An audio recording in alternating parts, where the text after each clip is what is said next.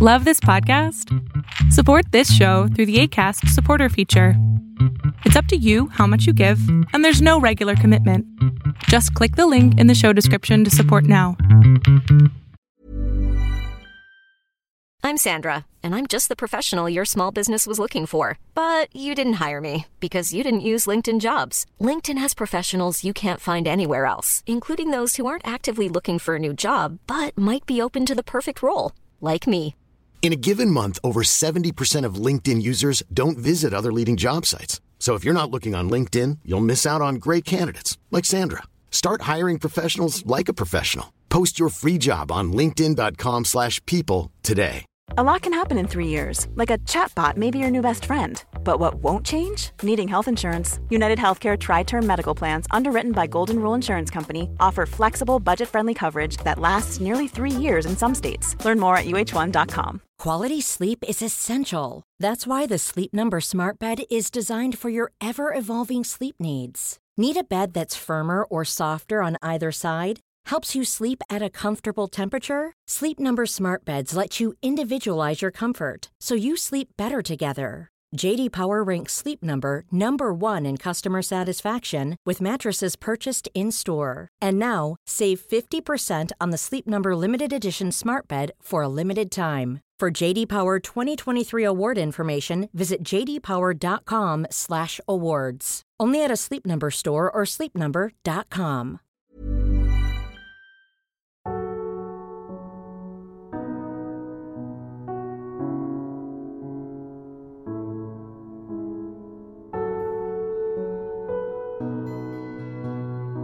Welcome to the Serial Killer Podcast, the podcast dedicated to serial killers, who they were, what they did, and how. Episode 151. I am your Norwegian host, Thomas Roseland Viborg Thun. Last episode ended revealing the first known depraved action of Wayne Nance, the murder of his girlfriend Robin. The cliffhanger was the mention of more unidentified bodies found dumped at the edge of town. In this episode, we further explore those bodies. Enjoy. As always, I want to publicly thank my elite TSK Producers Club. Their names are Andrea, Boo, Brenda, Cassandra, Chris, Christy, Cody, Colleen, Corbin, Fawn, Gilly, James G, James H, James S, Jennifer, Juliet, Caitlin, Kathy, Kevin, Kylie, Libby, Lisa, Lisbeth, Marilyn, Meow, Mickey, Operation BP, Russell, Sabina, Samira, Scott, Scortnia, Shauna, Tony, Trent, and Val. You are the backbone of the Serial Killer Podcast, and without you, there would be no show. You have my deepest gratitude. Thank you. I am forever grateful for my elite TSK Producers Club, and I want to show you that your patronage is not given in vain. As mentioned in the last episode, going forward, all TSK episodes will be available 100% ad-free to my TSK Producers Club on patreon.com/The Serial Killer Podcast. No generic ads, no ad reads, no jingles. I promise. And of course, if you wish to donate $15 a month, that's only $7.50 per episode, you are more than welcome to join the ranks of the TSK Producers Club too. So don't miss out and join now.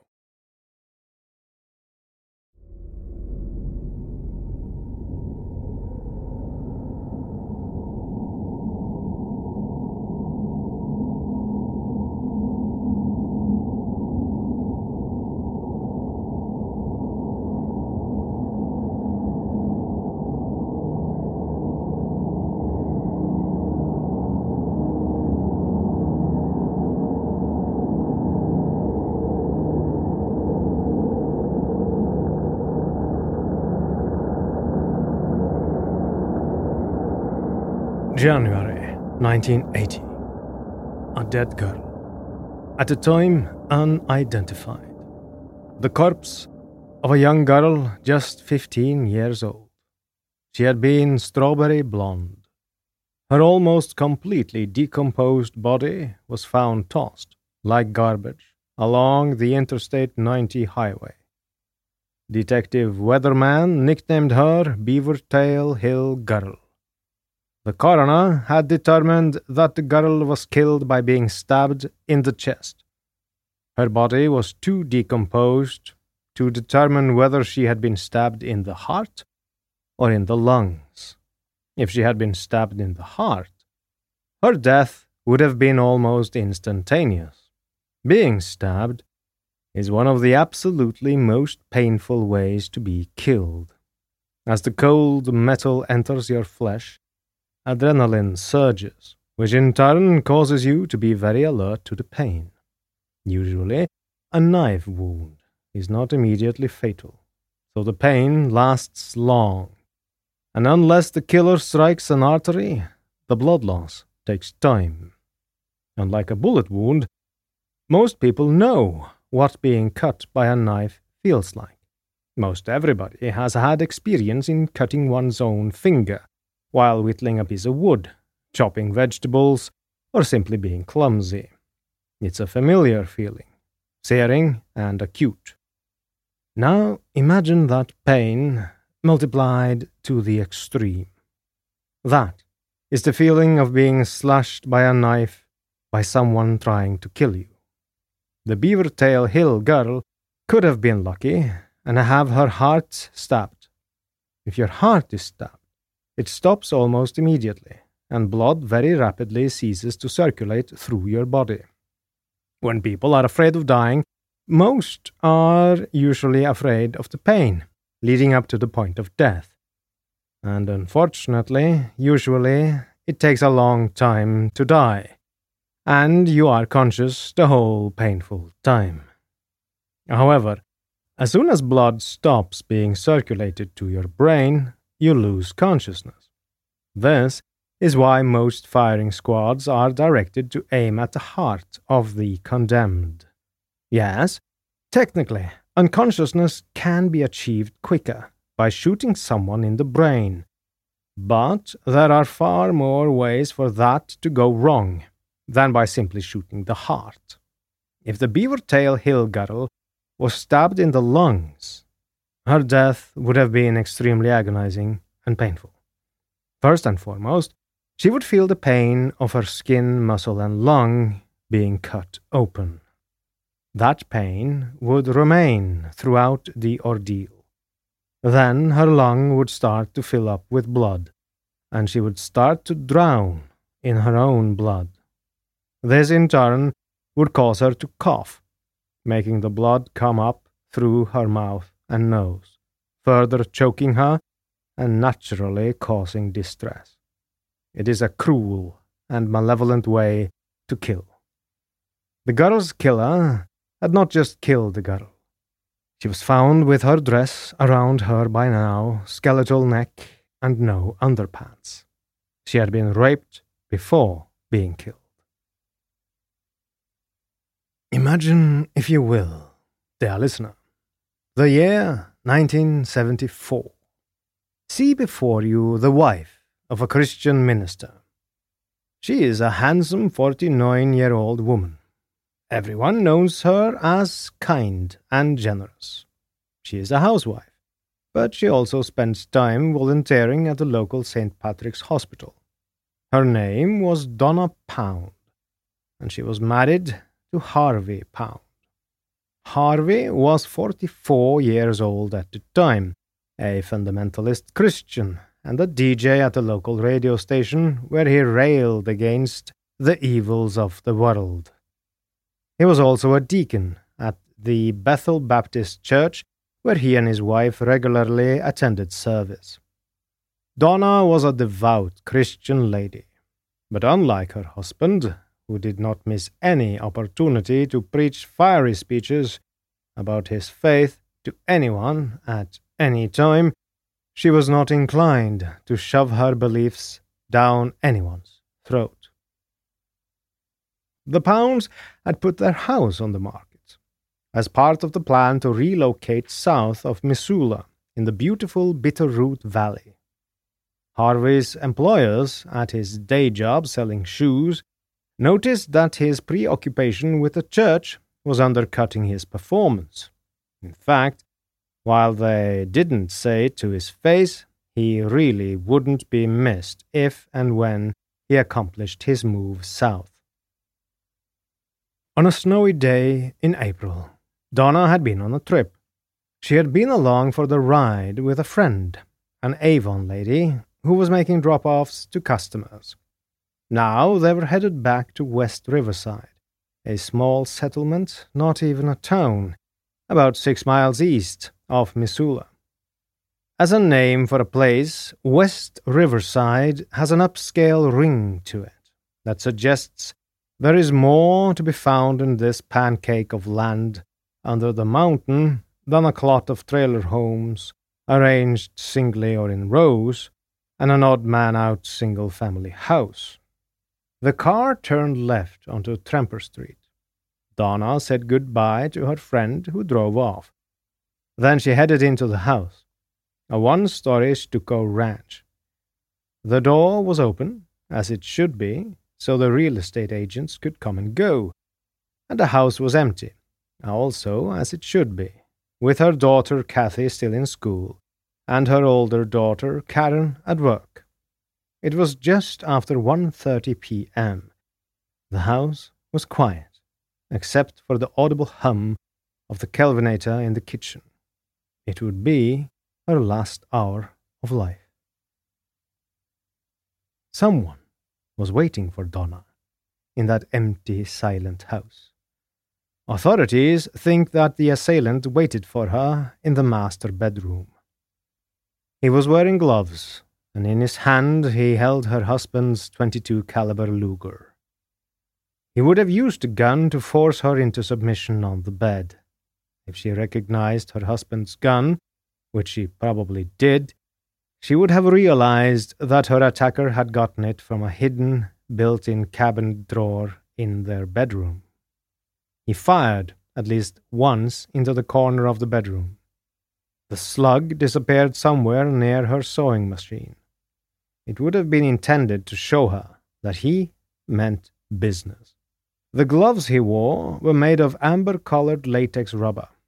He ordered her onto the bed, where he tied her wrists and ankles to the bedposts with short sections of white knotted clothesline that he produced from a black gym bag. After removing her slacks, he then pulled a knife and cut off her undergarments, slitting off her underpants down the middle. He removed her sanitary napkin and dropped it on the bedroom's linoleum tile floor. Then he vaginally raped her. After he had ejaculated inside her, the assailant pulled out and zipped up.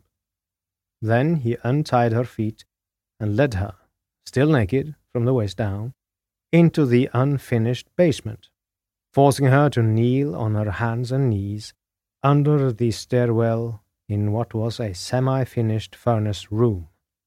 There, after retying the rope restraints on her ankles and taping her mouth shut, he stood behind her. No one knows if he said anything to Donna, but he fired off a shot of the Luger into the back of her head. Her body fell forward into a crouch. Then he squeezed off 4 more shots into her head, obliterating her skull and causing brain matter to splatter onto the floor. Her killer then shoved the gun between her legs and inserted the barrel into her vagina, where he left it. The house again fell silent. No one in the neighborhood heard any of the gunshots. The killer ascended the stairs and turned off the basement light, leaving Donna Pound's body in the dank, dark cellar. The next person to enter the Pound's home was 12-year-old Kathy. She came home from school and had brought a friend. Usually, Donna would be home waiting for her children. Oftentimes, she would have prepared a snack, especially if they brought friends. Kathy didn't worry too much about her mother's absence, but took a quick peek into her parents' bedroom to see if she was there. She wasn't. Instead, Kathy saw the messy bed with ropes tied to it. This was a time before the internet, and TV was far, far more innocent than we are used to in the 21st century. So a child of 12 would not immediately think of bondage games and sex when seeing ropes tied to her parents' bed back then. Instead, she simply thought it weird, and perhaps they were trying to fix the bed or using the ropes to move it or something. She closed the master bedroom door and went back down to her friend to watch TV and wait for her parents to come home. Harvey Pound came home around 6 p.m. He greeted his daughter, who was huddled on the couch with a friend. He did not think anything was amiss until his daughter said, and I quote, "I don't know, Dad, why, but there are ropes on all the beds, and the rug is messed up in there." End quote. His daughter didn't seem worried, though. She spoke in a matter-of-fact tone, and her attention was fixed on the TV. Life is full of awesome what-ifs, and some not so much, like unexpected medical costs. That's why United Healthcare provides Health Protector Guard fixed indemnity insurance plans to supplement your primary plan and help manage out-of-pocket costs. Learn more at uh1.com. Quality sleep is essential. That's why the Sleep Number Smart Bed is designed for your ever-evolving sleep needs. Need a bed that's firmer or softer on either side? Helps you sleep at a comfortable temperature? Sleep Number Smart Beds let you individualize your comfort, so you sleep better together. J.D. Power ranks Sleep Number number 1 in customer satisfaction with mattresses purchased in-store. And now, save 50% on the Sleep Number Limited Edition Smart Bed for a limited time. For J.D. Power 2023 award information, visit jdpower.com/awards. Only at a Sleep Number store or sleepnumber.com. This episode is sponsored by BetterHelp. We all have our burdens to bear, dear listener, and as a man, I was and am often told to suck it up, keep calm, and carry on. Normally, good advice in many situations. But never talking about what bothers you is not healthy. Therapy is great to get things off your chest, to vent, and best of all, to figure out how to work through whatever's weighing you down. If you're thinking of starting therapy, give BetterHelp a try. It's entirely online, designed to be convenient, flexible, and suited to your schedule. Everyone needs someone to talk to, even psychopaths, even your humble host. Get it off your chest with BetterHelp. Visit betterhelp.com/serialkiller today to get 10% off your first month. That's BetterHelp, HELP.com/serialkiller. As Harvey peered into Kathy's room, he found ropes tied in half-hitch knots to the bedposts of her bed, too. Then he stepped down the hall to look in Karen's room, where it was the same. Ropes tied to the bedposts. As he turned, his eyes caught a glimpse of the bathroom. He could see more rope had been oddly laced around the base of the toilet. The same piece of white clothesline reached up and had been looped over the hinge pins on the bathroom door. Harvey's heart was pumping faster now. He skipped Kenny's room at the farther end of the house and headed for the master bedroom. His eyes fell first on the ropes, and then on a bloodied sanitary napkin on the floor. Donna's clothing was strewn on the floor. A pair of underpants, slit in half, stared at him. A single shoe had been left at the foot of the bed. Then his gaze locked on the empty holster that belonged to his Luger. There it lay, in plain view on the bed. He could see that the gun had been cut off the holster.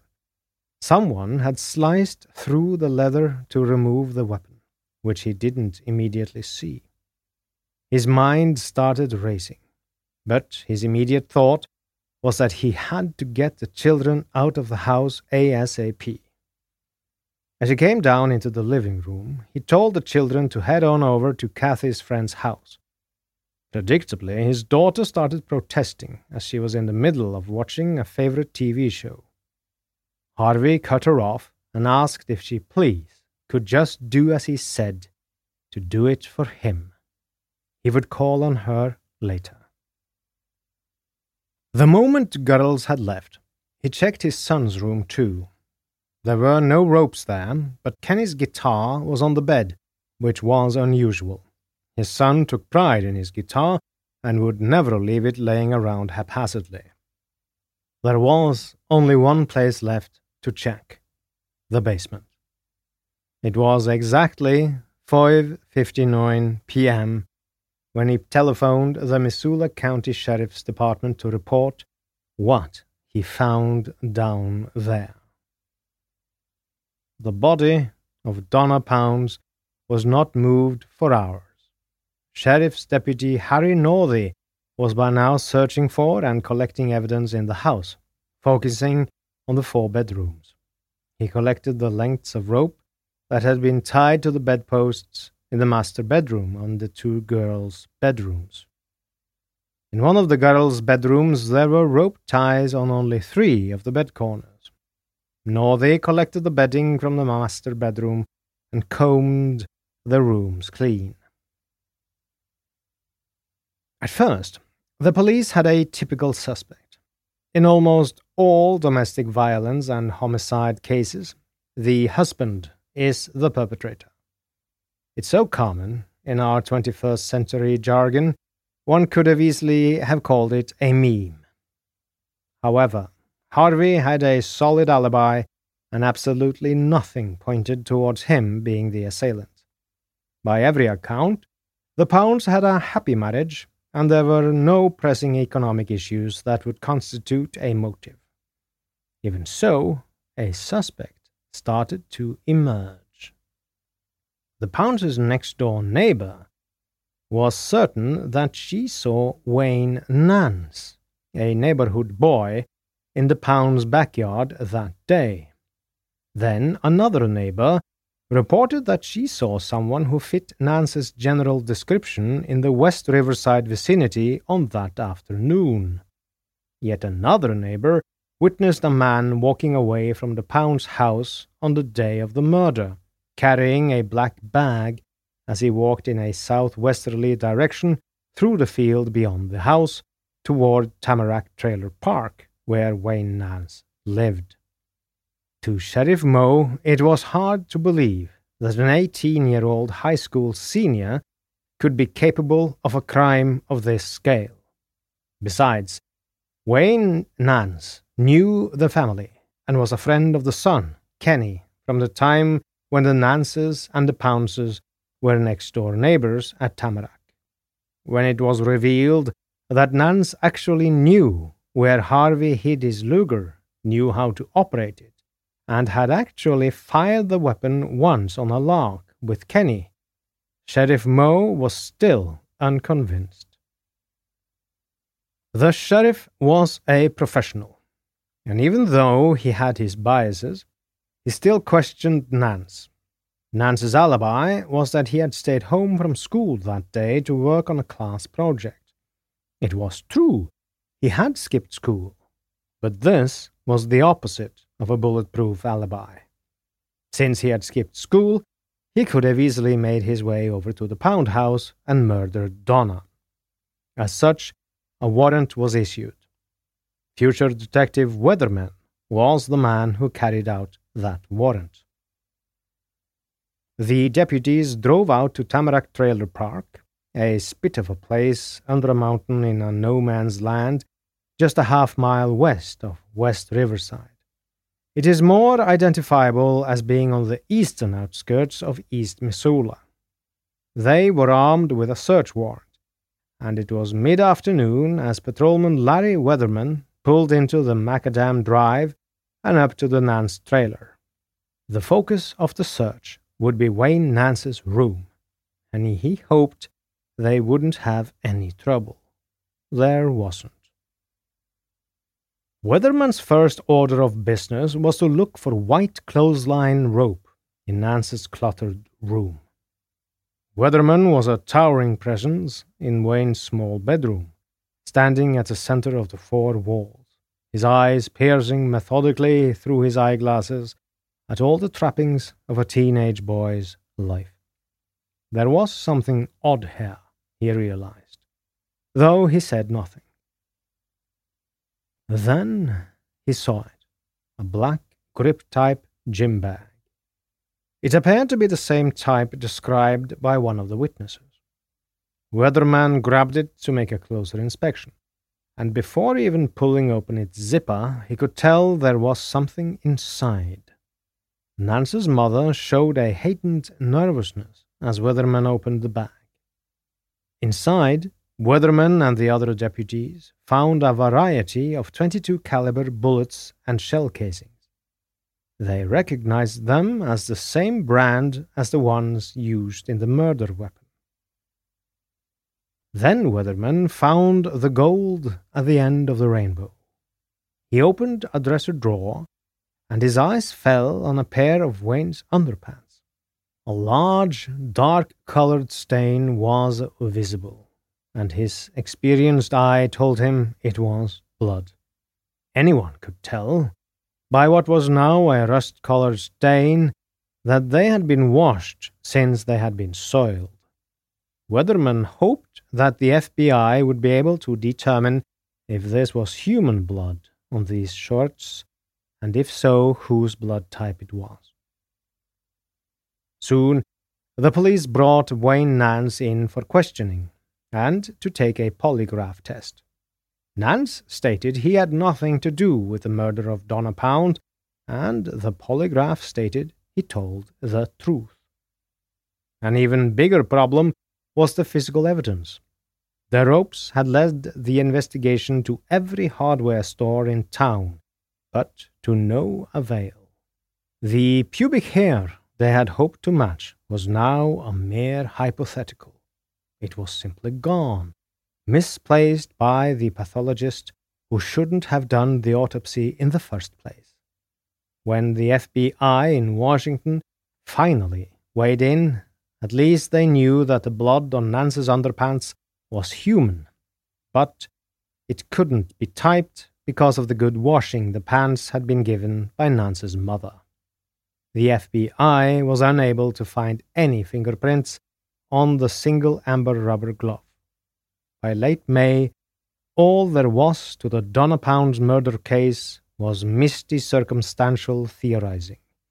No charges were filed, and on the 19th of June, 1974, Wayne Nance joined the Navy to see the world. By the winter of 1980, Wayne Nance was maintaining a 3.53 cumulative average out of a possible 4.0 maximum at university.